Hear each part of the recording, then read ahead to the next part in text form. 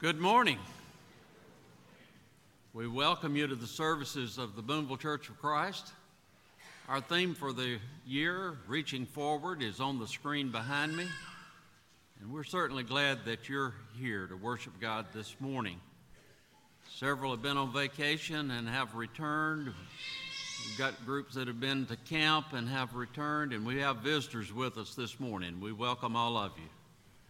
If you're joining us on social media, we thank you for joining us.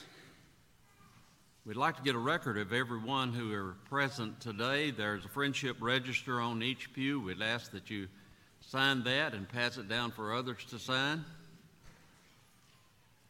I hope you picked up your worship bulletin this morning. The only change in the worship bulletin of those that are going to be leading us in worship is that Michael Dooley will have the announcements and closing prayer. Everything else is as printed. Would you bow with me as we begin our worship today? Our loving Heavenly Father, we're so thankful that we can assemble today to worship Thee. We pray that all that we do would be pleasing in Your sight. We're thankful, Father, for Your many blessings. We're thankful for the opportunity to serve, and we're thankful for the opportunity to worship You. We love You, Father. In Christ's name we pray. Amen.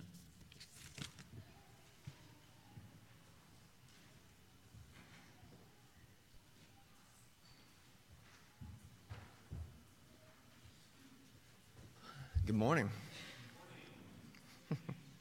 Our first song this morning will be Blessed Assurance.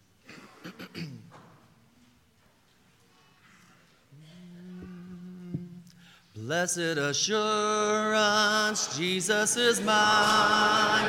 Oh, what a foretaste of glory divine. There is salvation, purchase of God, born of His Spirit, washed in His blood. This is my story, this is my song, praising my Savior all the day long. This is my story, this is my song, praising my Savior all the day long. Perfect submission, perfect delight, visions of rapture now burst on my sight. Angels descending, ring from above, echoes of mercy, whispers of love. This is my story, this is my song, praising my Savior all the day long.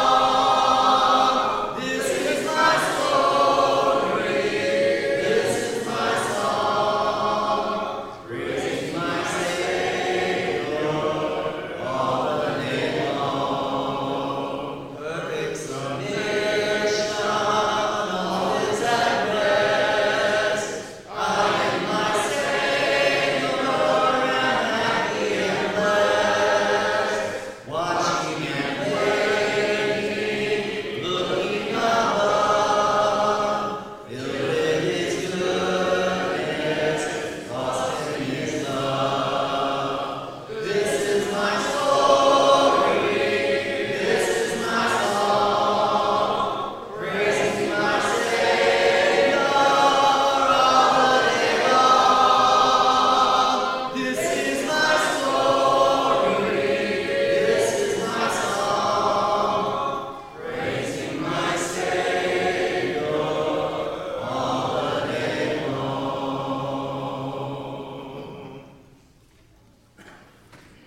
Next song will be Highest Place.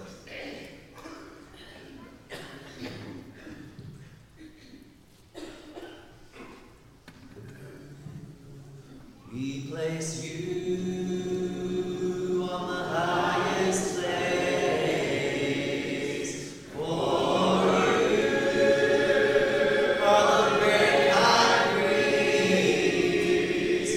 We bless You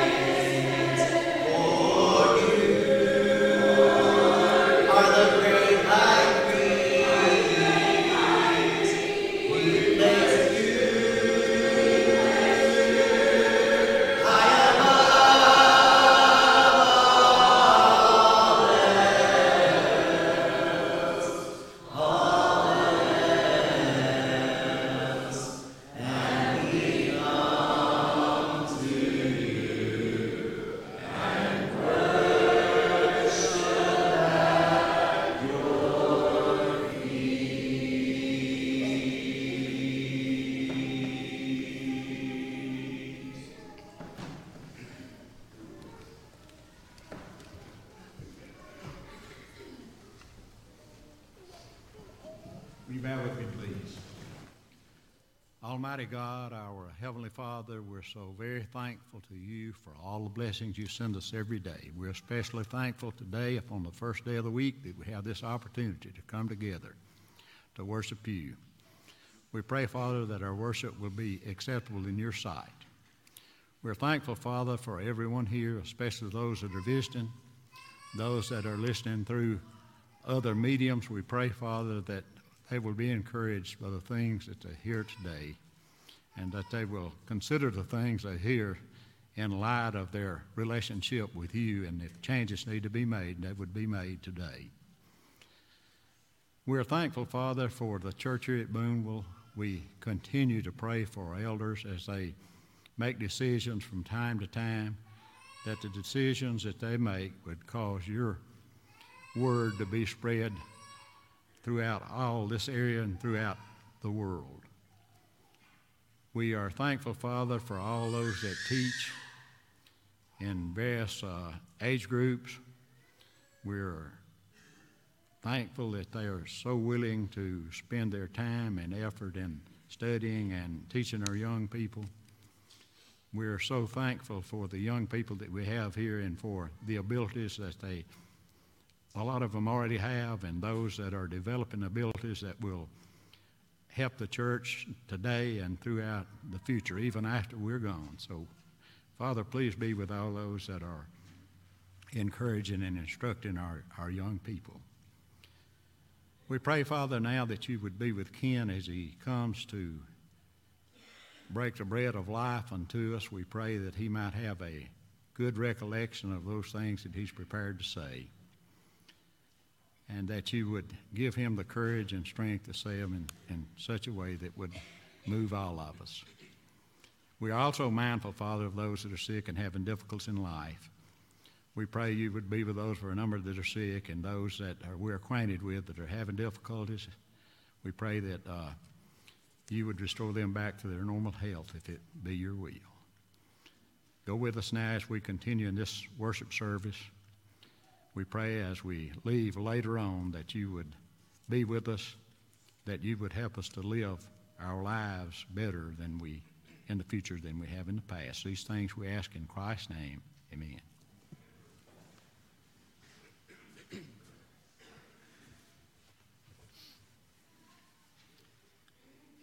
Next song will be Surround Us, Lord.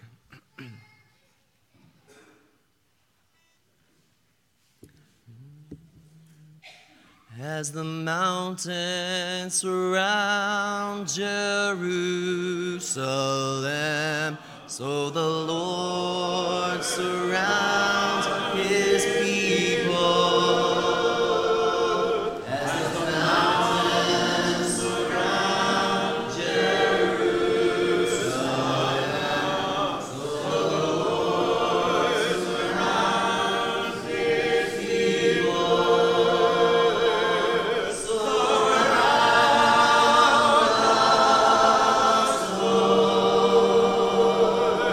Surround us, Lord.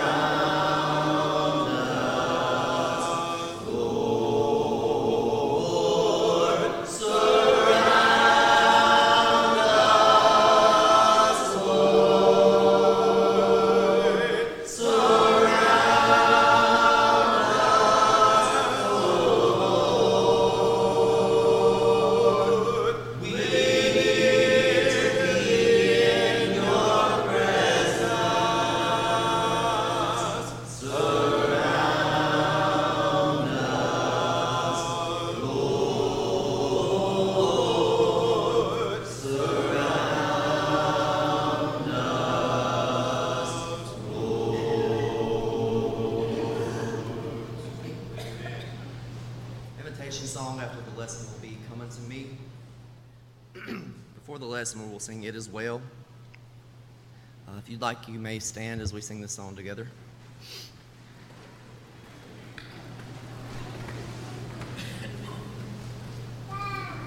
When peace like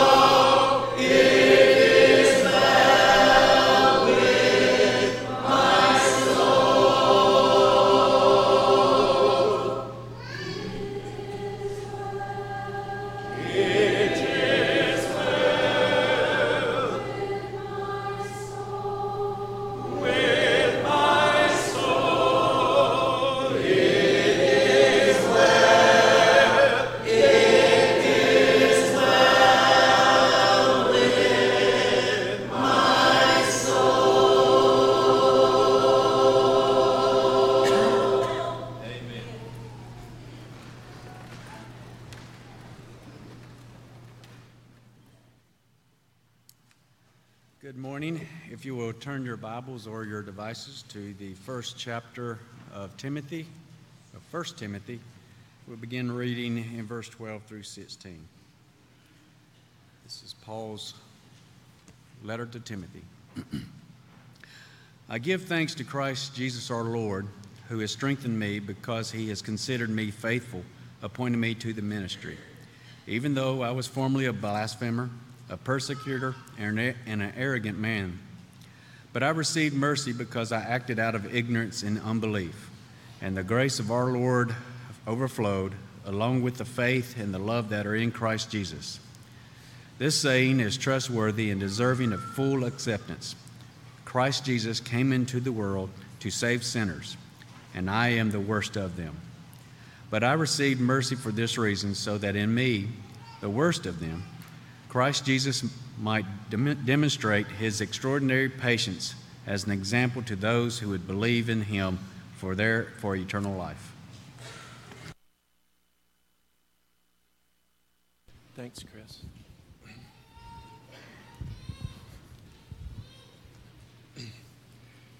Good morning, everyone. It's terrific to see you today. We've had an extraordinary week here. Chris, who just read our scripture for us, I'm sure their family is rejoicing in that their son Andrew was baptized into Christ while he was at camp this week. And that's exciting. In addition to 3 others that we saw baptized this week. So it is an epidemic. And if you're not a Christian, I hope you caught it, and today's the day that it manifests itself in a powerful way. We just keep stirring these waters to see people born to new life again. And I love the song that we just finished singing, but the sentiment is our question today. I want to know, is it well with you? Is it good? Are you okay? Because if you are not, then today can be the day that things change for you drastically.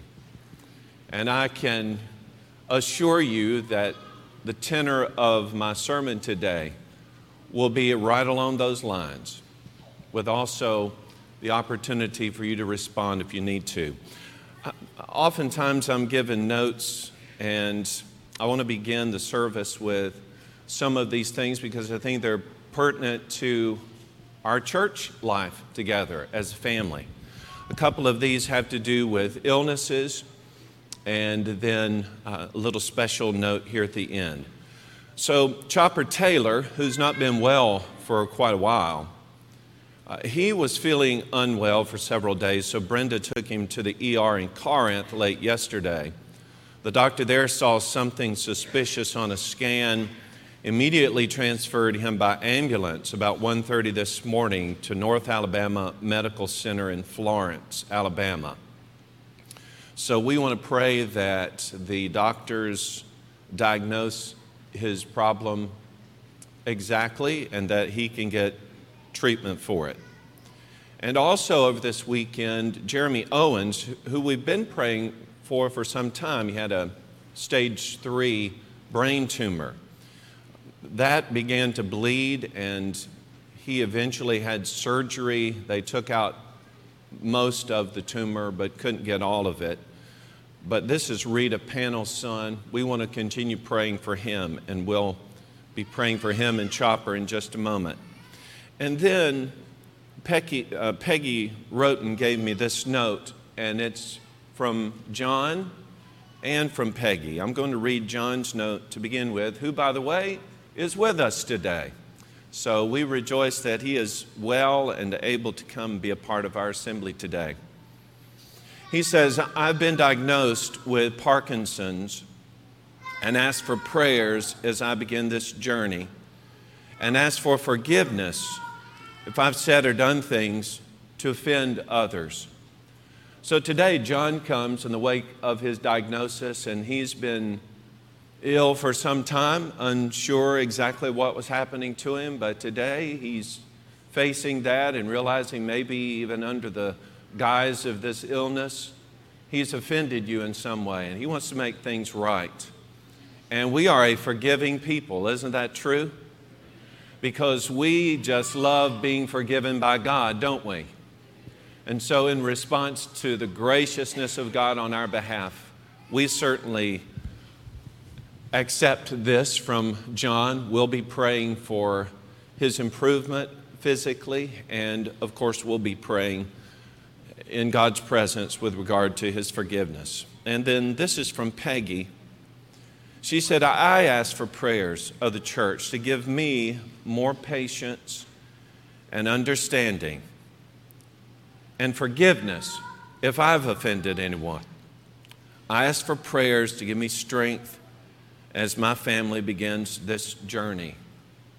Well, I would say the same for Peggy as I said for John. They are tied together not only in the diagnosis of the Parkinson's and what may come of that and treatment and all of that, but that had to be very frustrating, as much for John as it was also for Peggy in the uncertainty. And when these things happen to us, our stress level goes way up here. And maybe it is that she offended you or was short with you or whatever it was. Today, as she comes seeking forgiveness, wouldn't you forgive her? Yes. Yes. Yes. So John and Peggy, we're so glad that you're here today, and we're going to be praying for them along with these others, and we'll also be praying for us today as we think about what it is to be the chief of sinners. Let's bow together. Our Father in heaven, we thank you for what today means for every Christian, assembling on the first day of the week, remembering the death of our Savior and all of the powerful things that are drawn out of that alone. We also rejoice that as we're assembled, we have great fellowship with one another. We are able to sing these powerful songs as vehicles of expression of our emotions. We thank you for the prayers that have already been led. We thank you, Father, that we can now spend time in a study of your word. We thank you that we can partake of the Lord's Supper and give of our means to fully participate in the function of this body. We thank you, Father, as a family that when one rejoices, we all rejoice together. And so we rejoice in the baptisms that have been a part of this fellowship this week. And just to know that these folks have made a commitment serving you like we have. So we rejoice with them. We rejoice internally, being reminded of our own salvation. And we also weep with those who weep.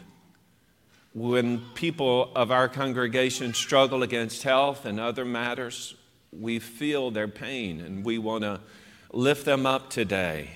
We're thinking especially about John and his diagnosis, and we pray that as a name has been given to it, that it can be treated. We pray for Jeremy Owens in his recovery, and we pray that his surgery is successful, and bless his mother as she is in vigil by his side. We pray for Chopper, that whatever the concern is, we pray it's properly diagnosed and that there is a treatment that will promote healing in his body. But all of these functions of healing we place in your hands, and we give you glory for any improvement, and we also accept your will in regard to these things.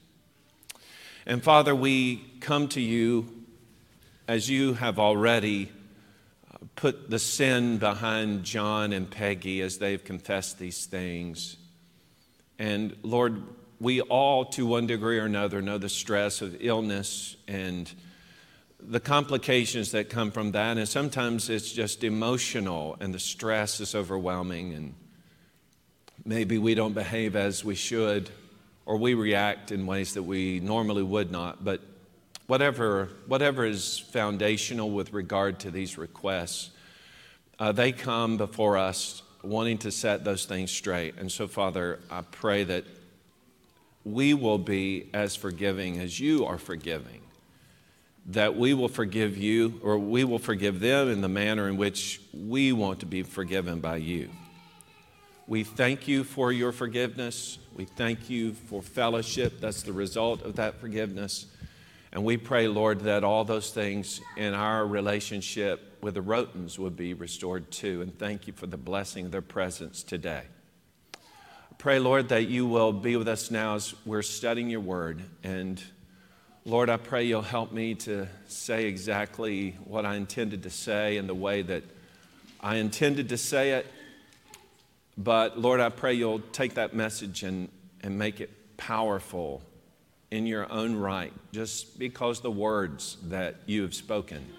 And I pray for those who hear these words that they'll take them in the fashion that is most applicable to their life. Help us, Father, to strive to be in your grace and to enjoy the forgiveness of sins because of Jesus. And it's in his name that we pray. Amen.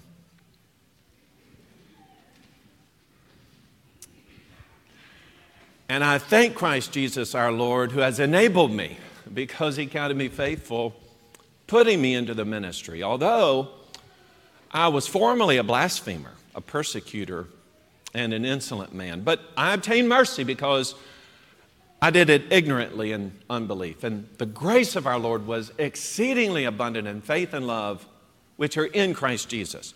This is a faithful saying and worthy of all acceptance, that Christ Jesus came into the world to save sinners, of whom I am chief.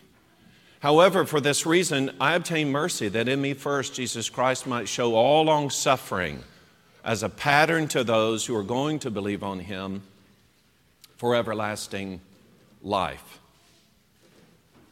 At the very heart of this passage of Scripture is verse 15.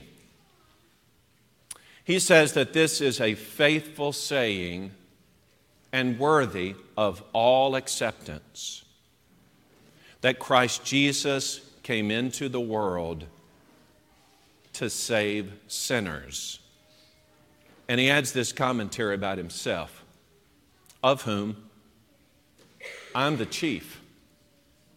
I place myself at the number one position, and so grateful that he came to save people like me. That's the idea. Paul lifts himself up as an example to anyone who would listen of what the grace of God can do in the life of a sinner. I guess it's important to just be real right here for a moment. And that is, just as much as God could, by his grace, make possible the salvation of someone like Paul, so he can do the very same with any one of us. Any one of us. In Titus chapter 2, beginning at verse 11, it says, "For the grace of God that brings salvation has appeared to all men, teaching us that denying ungodliness and worldly lust, that we should live soberly, righteously, and godly in this present age, looking for the blessed hope and glorious appearing of our great God and Savior Jesus Christ, who gave himself for us, that he might redeem us from every lawless deed and purify for himself his own special people, zealous for good works." Right there we are. Jesus Christ came to save sinners. I guess the reality check isn't just that I could be saved too, but that my sin and your sin before Jesus, not compared to anybody else, but just myself before the Lord Jesus, who came to save me, that in effect, as I stand before him, I am just like Paul. In effect, the chief of sinners. I want to go back to the beginning, sort of. And I want us to understand that God sent his Son into the world. That was the big thing. This task of the salvation of mankind was so big, so critical, so detailed, so difficult, that it required no one less than the very Son of God to make it a reality. Who hath believed our report, and to whom is the Son of Man revealed? For he shall grow up before him as a tender plant, and as a root out of a dry ground. He hath no form nor comeliness, and when we shall see him, there's no beauty that we should desire him. He is despised and rejected of men, a man of sorrows, and acquainted with grief. And we hid, as it were, our faces from him. He was despised, and we esteemed him not. Surely he hath borne our griefs and carried our sorrows, yet we did esteem him stricken, smitten of God, and afflicted. But he was wounded for our transgressions. He was bruised for our iniquities. The chastisement of our peace was upon him, and with his stripes we are healed. All we like sheep have gone astray. We've turned everyone to his own way, and the Lord hath laid on him the iniquity of us all. He was oppressed and he was afflicted, yet he opened not his mouth. He was led as a lamb to the slaughter, and as a sheep before her shearers is dumb, so he opened not his mouth.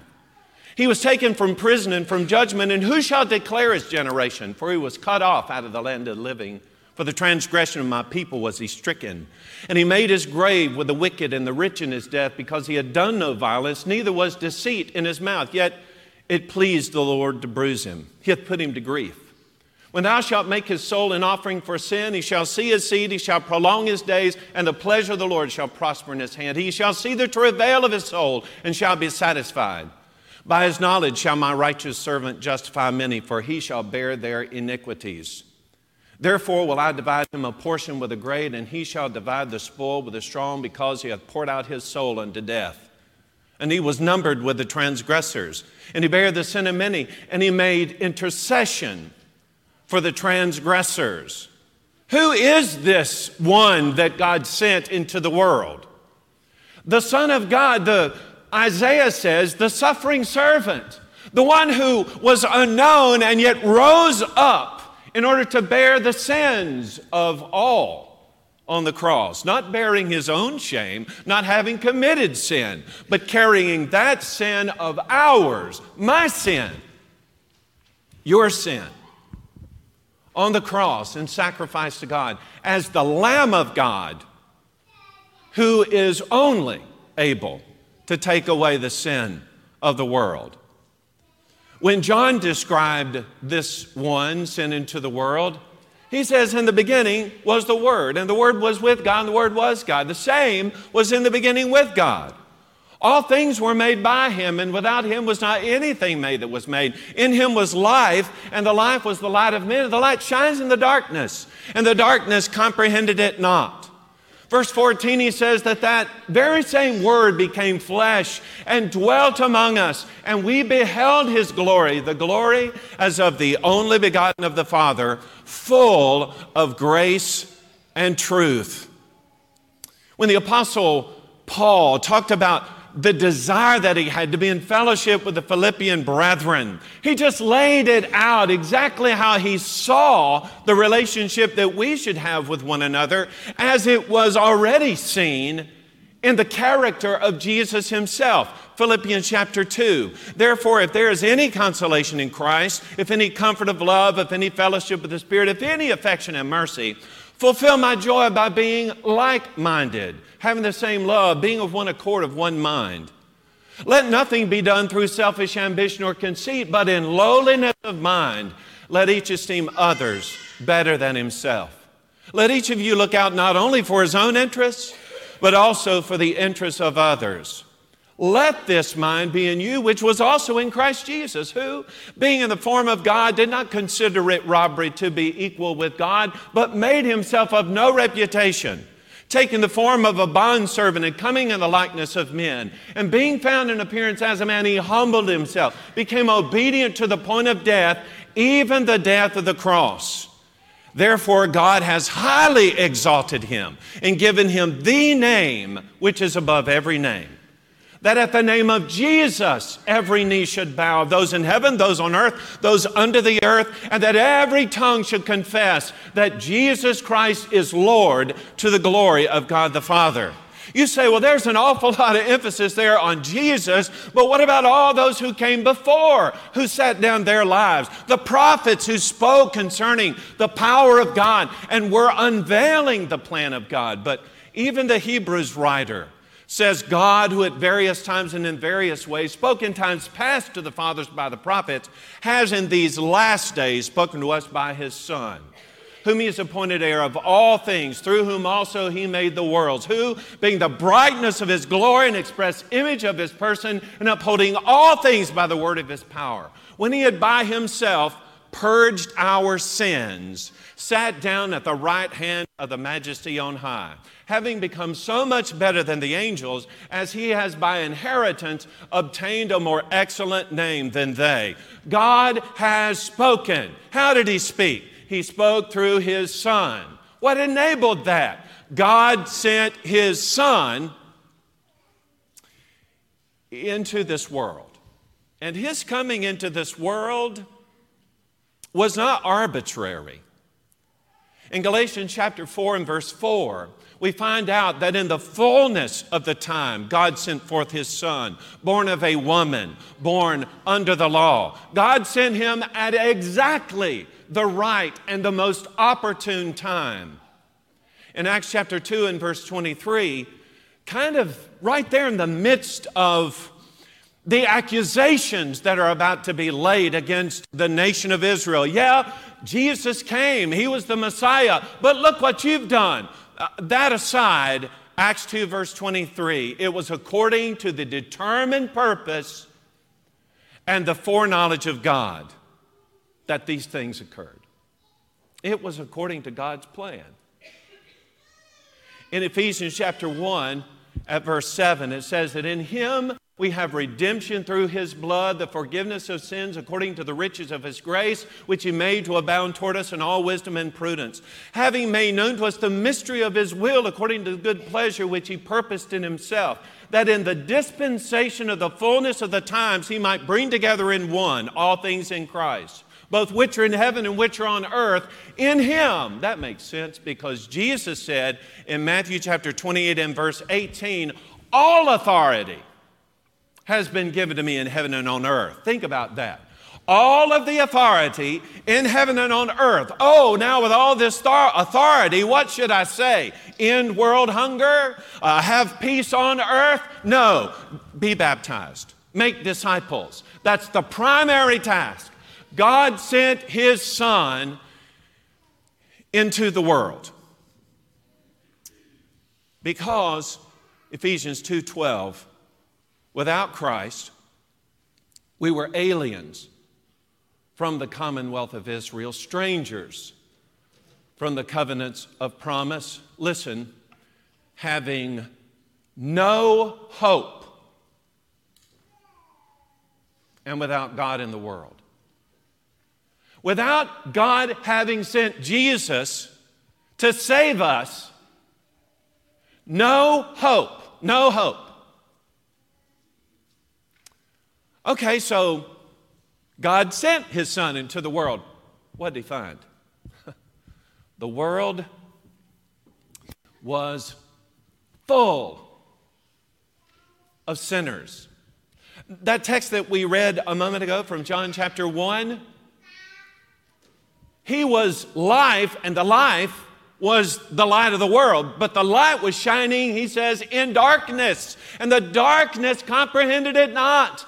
In other words, here comes the light of salvation and the package of the Son of God, but the world was in such absolute darkness that it couldn't even comprehend the light that was right there in its presence. And you know what happened. Eventually that darkness, it put Jesus up there on the cross. Ironically, though, for that darkness, it was that very act that resulted in the death of Jesus Christ, the Lamb of God, that shed His blood, that made possible the awakening of so many, including so many of us here today. So Jesus' focus on His responsibility to save people was razor sharp. In Matthew chapter 9 and verse 13, Jesus said that He did not come to call the righteous, razor focus, but sinners to repentance. In Luke chapter 19, an interesting story beginning at verse 2. Now behold, there was a man named Zacchaeus who was a chief tax collector, and he was rich. And he sought to see who Jesus was, but could not because of the crowd, for he was of short stature. So he ran ahead and climbed up into a sycamore tree to see Him, for Jesus was going to pass that way. And when He came to the place, He looked up and saw him and said, Zacchaeus, make haste and come down, for today I must stay at your house. So he made haste and came down and received him joyfully. But when they saw it, they all complained, saying, He's going to be a guest with a man who is a sinner. Then Zacchaeus stood and said to the Lord, "Look, Lord, I give half my goods to the poor, and if I've taken anything from anyone by false accusation, I restore fourfold." Jesus said to him, "Salvation has come to this man's house because he also is the son of Abraham. For the Son of Man has come to seek and to save that which was lost. I did not come to seek the righteous. I came to seek those who are sinners." The righteous, quote unquote, just put quotes around that. The righteous are those who are yet in blindness, who think they're just fine. And there they were in Jesus' audience when he was speaking with Zacchaeus. Zacchaeus is one who is seeking redemption. He wants salvation. He's a tax collector. He's a sinner. Lord, help me. He climbs up into this tree in order to see Jesus. And when he reveals himself, they transcend time, transcend society. They are always present. They who, because of their self-righteousness, look down their nose at those who are sinners and say that they are not worthy. Jesus said that is completely the opposite of what I came for. I did not come to correct necessarily those with their long noses and their self-righteousness. That's going to take a lot more work and time. I have come to save sinners. I have come to bring people to Jesus, not to bring them and then to leave them as though they were stranded on a desert island. I have come to rectify the situation, to bring back together God and His ultimate creation, to bring glory to God again. And so, Jesus says in John 10 and verse 10, here's the truth about it. The thief, he doesn't come except to steal, to kill, and to destroy. But I have come that they may have life and that they may have it more abundantly. I have come to do that. Philippians chapter 2, verses 9 through 11 identified that it was the name of Jesus that was going to be exalted. And according to Acts chapter 4 and verse 12, there is no other name under heaven given among men by which we must be saved. So, God sent His Son into the world, no doubt about that.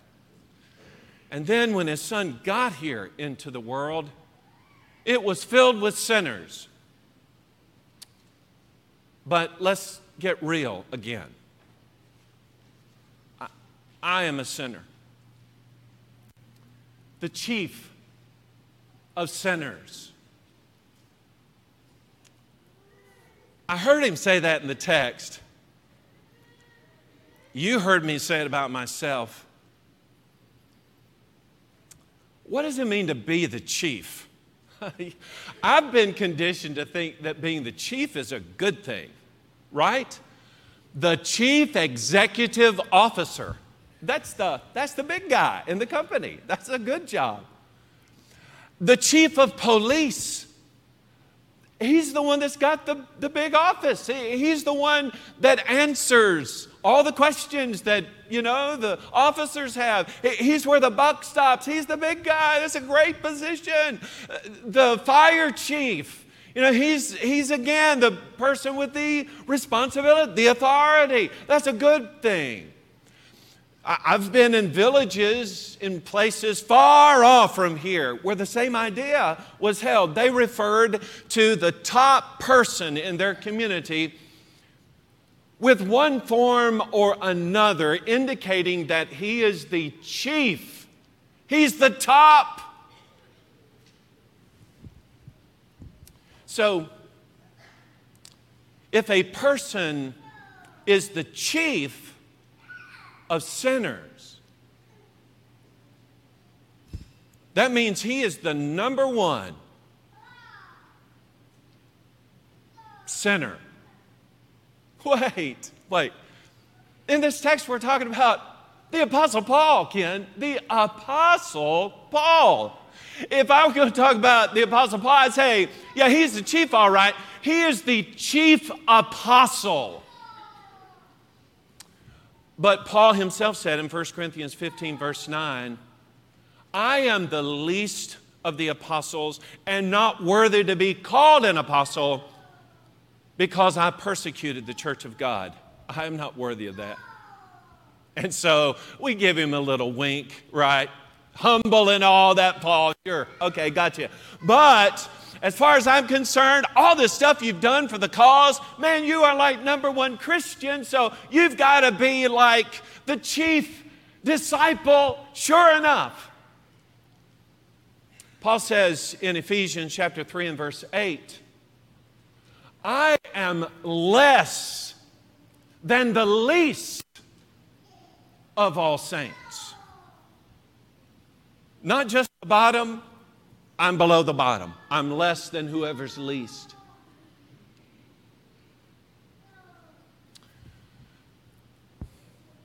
Surely that's hyperbole. He's just speaking over the top. Weren't there greater sinners than the Apostle Paul?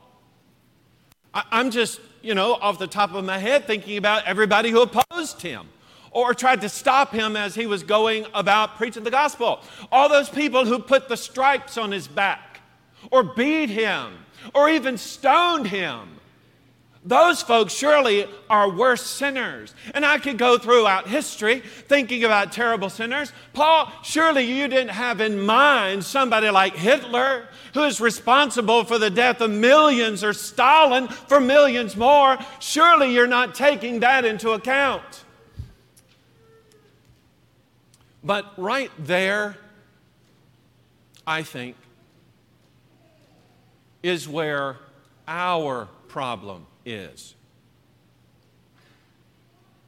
Paul was not comparing himself to anybody else. Paul was looking at his Savior and saying, in comparison to Jesus, I am the chief of sinners. Problem that we have is we don't grasp the enormity, the seriousness of our own sin, because what we tend to do is compare our sin to somebody else's sin. We say, I agree, I'm a sinner, but I'm not a sinner like so-and-so. I didn't do that. At least I don't have that on my resume. That is a wrong attitude altogether. Because a sin is a sin is a sin. If I sin, I'm separated from God. It doesn't matter how my sin compares to anybody else. Listen to me, I'm separated from God. I'm subject to eternal damnation. And if I have this sin, then you better believe it. I am the chief. There is no one in comparison to me that is any worse, because sin is sin and sin will condemn my soul. So if I have sin outstanding, then I'm going to be lost. I am the chief. I'm at the top.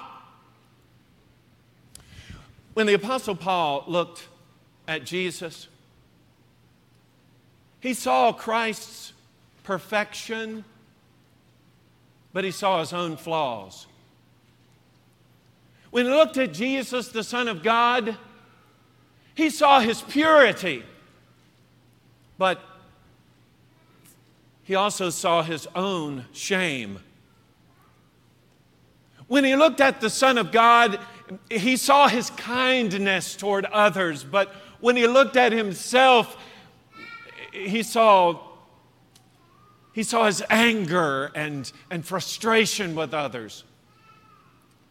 When he looked at the Savior, he only saw his lost condition. When he looked at the one who had died for him, all he could see was himself alone, the chief of sinners.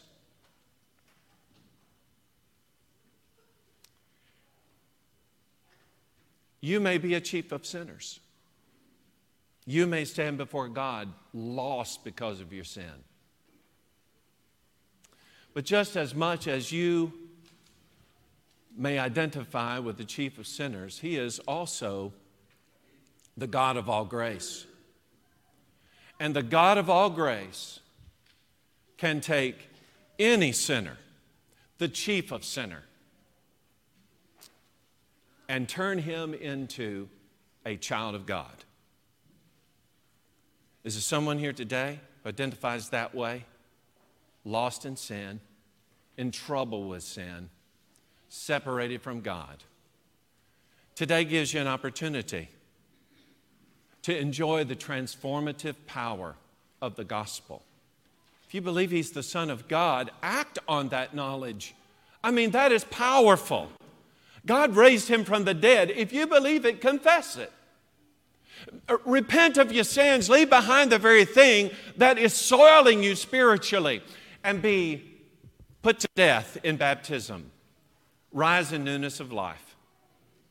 Freed from sin, a child of God.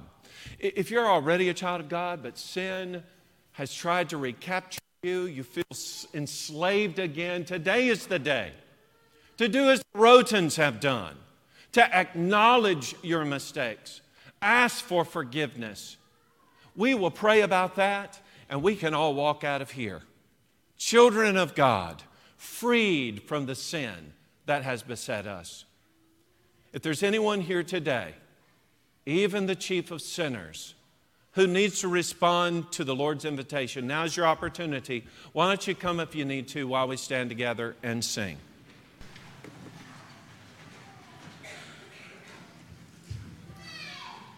Hear the blessed Savior calling the oppressed. O ye heavy laden, come to me and rest. Come no longer tarry, I your load will bear. Bring me every burden, bring me every care. Come unto me.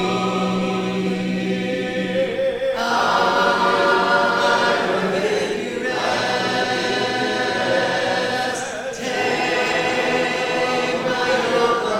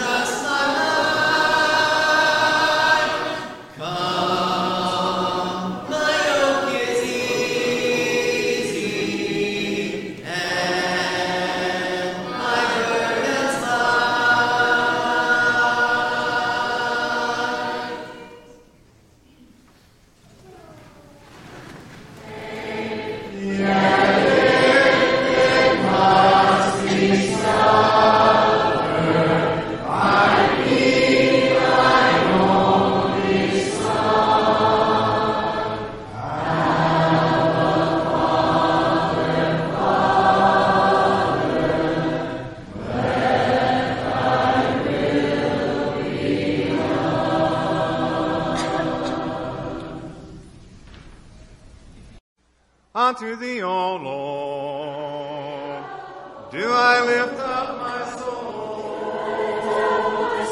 Unto thee, O Lord, do I lift up my soul. Oh my God, I trust in thee.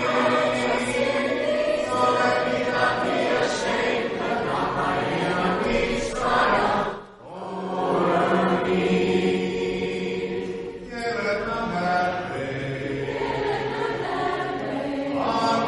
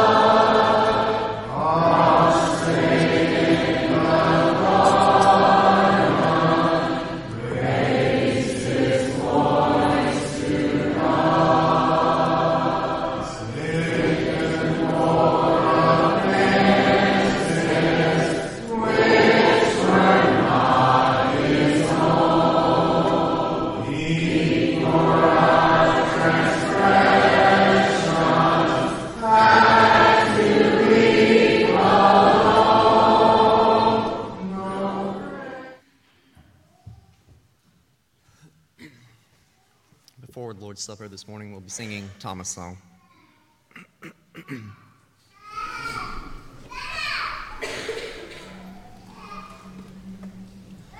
Jesus, you were on me, I did to die on Calvary, O Lamb of God, I dare to see, this could be part of the plan.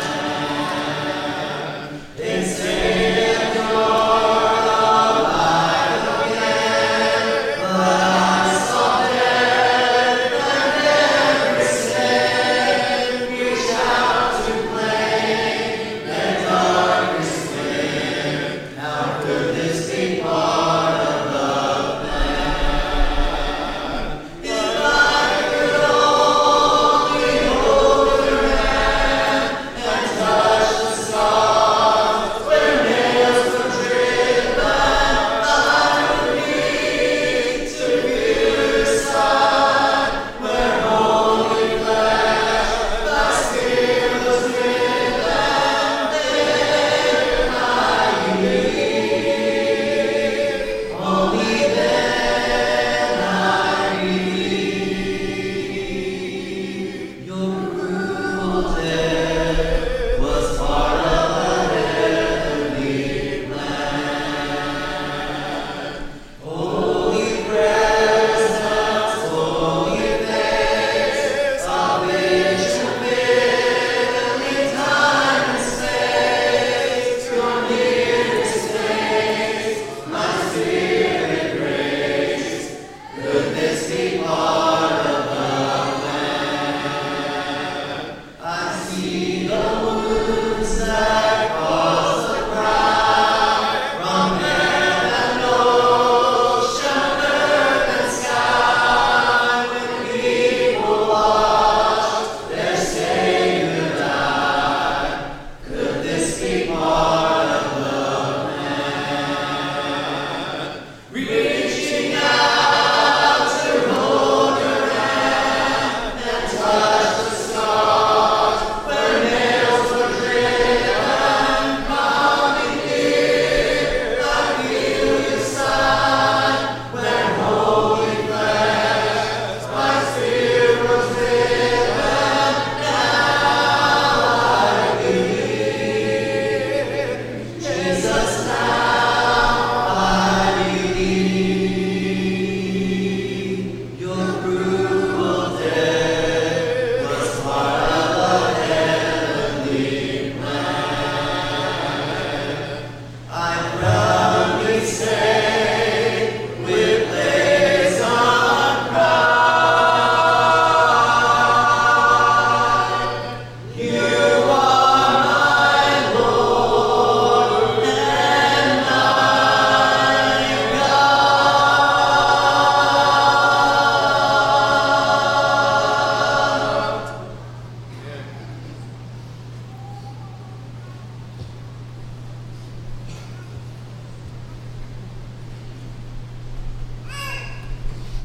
This time of worship, we take the Lord's Supper. If you need a package of the communion, raise your hand, and the altar will give you some. I say you pass by.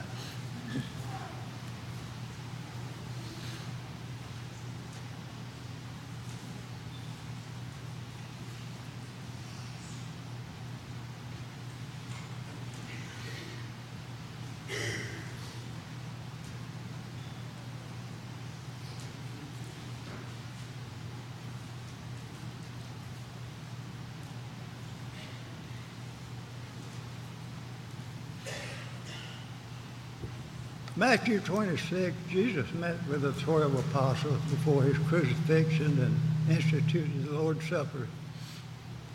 And he said, "Oft as you do this, you do show the Lord's death till he come back again."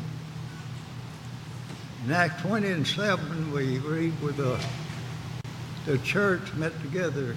One of the parts of worship, take the Lord's Supper. And now let's just offer thanks for the loaf as we do this. Our Father in heaven, we give you our thanks for this bread which thus represents Christ as he hung on that cross. We pray, Father, that we'll look back on that and partake of this in a way that it'll be acceptable in his sight. In Christ's name, amen.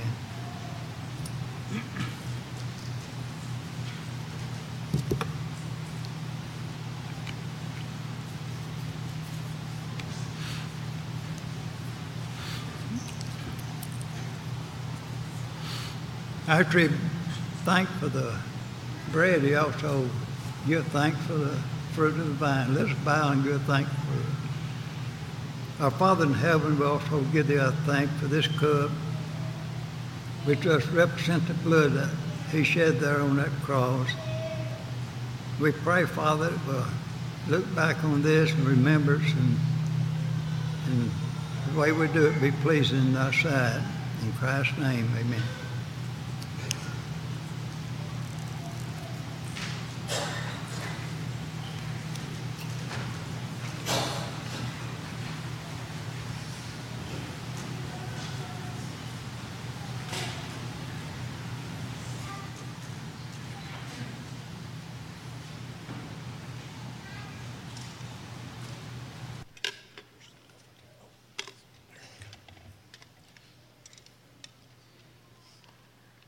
Let us bow.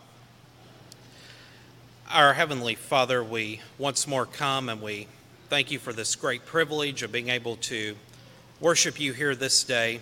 We thank you for all material blessings that we have been blessed with, and we thank you for this great opportunity to be able to give some of it back into you, and as always be with us, and that we will do it in a way that is pleasing unto you. We ask you to be with our elders as they from time to time make decisions on how to disperse these funds, and that we will be able to make the best possible use of it.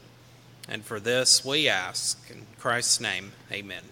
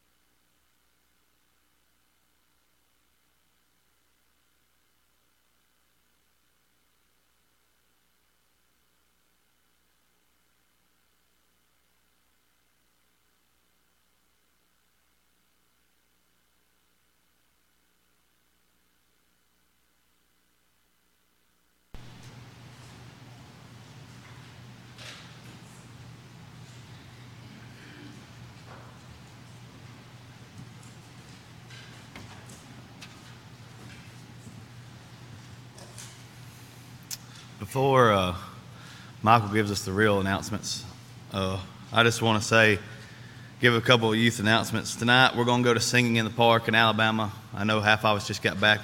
We want to go back. So we're going back tonight. We're going to leave the church building at 3 o'clock. We're going to go to church over there and eat some supper, and then come back after church, after Singing in the Park. We're going to try to dodge some rain. And then also, just to elaborate a little bit on what happened last week at Maywood, along with Andrew, Mackenzie Floyd was baptized. It's in the bulletin. And Anderson Long had rededicated his life to Christ. And on Friday night, Seth Stacks, that we love so much, he also rededicated his life to Christ. I think there was 16 baptisms and 5 public rededications last week, and we're excited for that. His Dalton Stacks, Seth's brother, won Christian Leadership Award, so we all need to pray and congratulate the ones that were baptized in rededication and Dalton. Also, I want to say, if you didn't get to come over last week and visit the camp and see how important church camps are to teens, I pray that you go Stevens Week. It's going to be just as great. Or go visit Mid-South if they let you. It's a big deal to these teens, as you can tell, all the ones that's up here. It's a big deal. So let's pray for camps.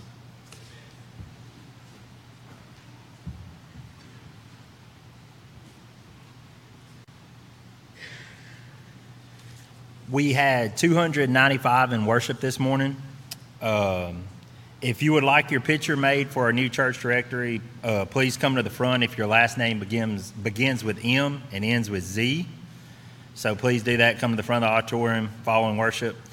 All those that are going to Horizons and one parent are asked to meet in the little chapel this morning following worship. Landmark Nursing Home devotionals at 4. Zion Rest is in charge. There's a couple Golden Circle announcements. Golden Circle breakfast tomorrow at the pit stop, leaving the annex at 8:30. And then there's also a Golden Circle boat trip July the 7th. Check the sheet in the foyer and the details and the availability. And also don't forget, Horizon campers will be assembling some back to school packets. All the items that they need are on the bulletin list. And don't forget to bring those and place them in the blue barrel in the foyer by tonight.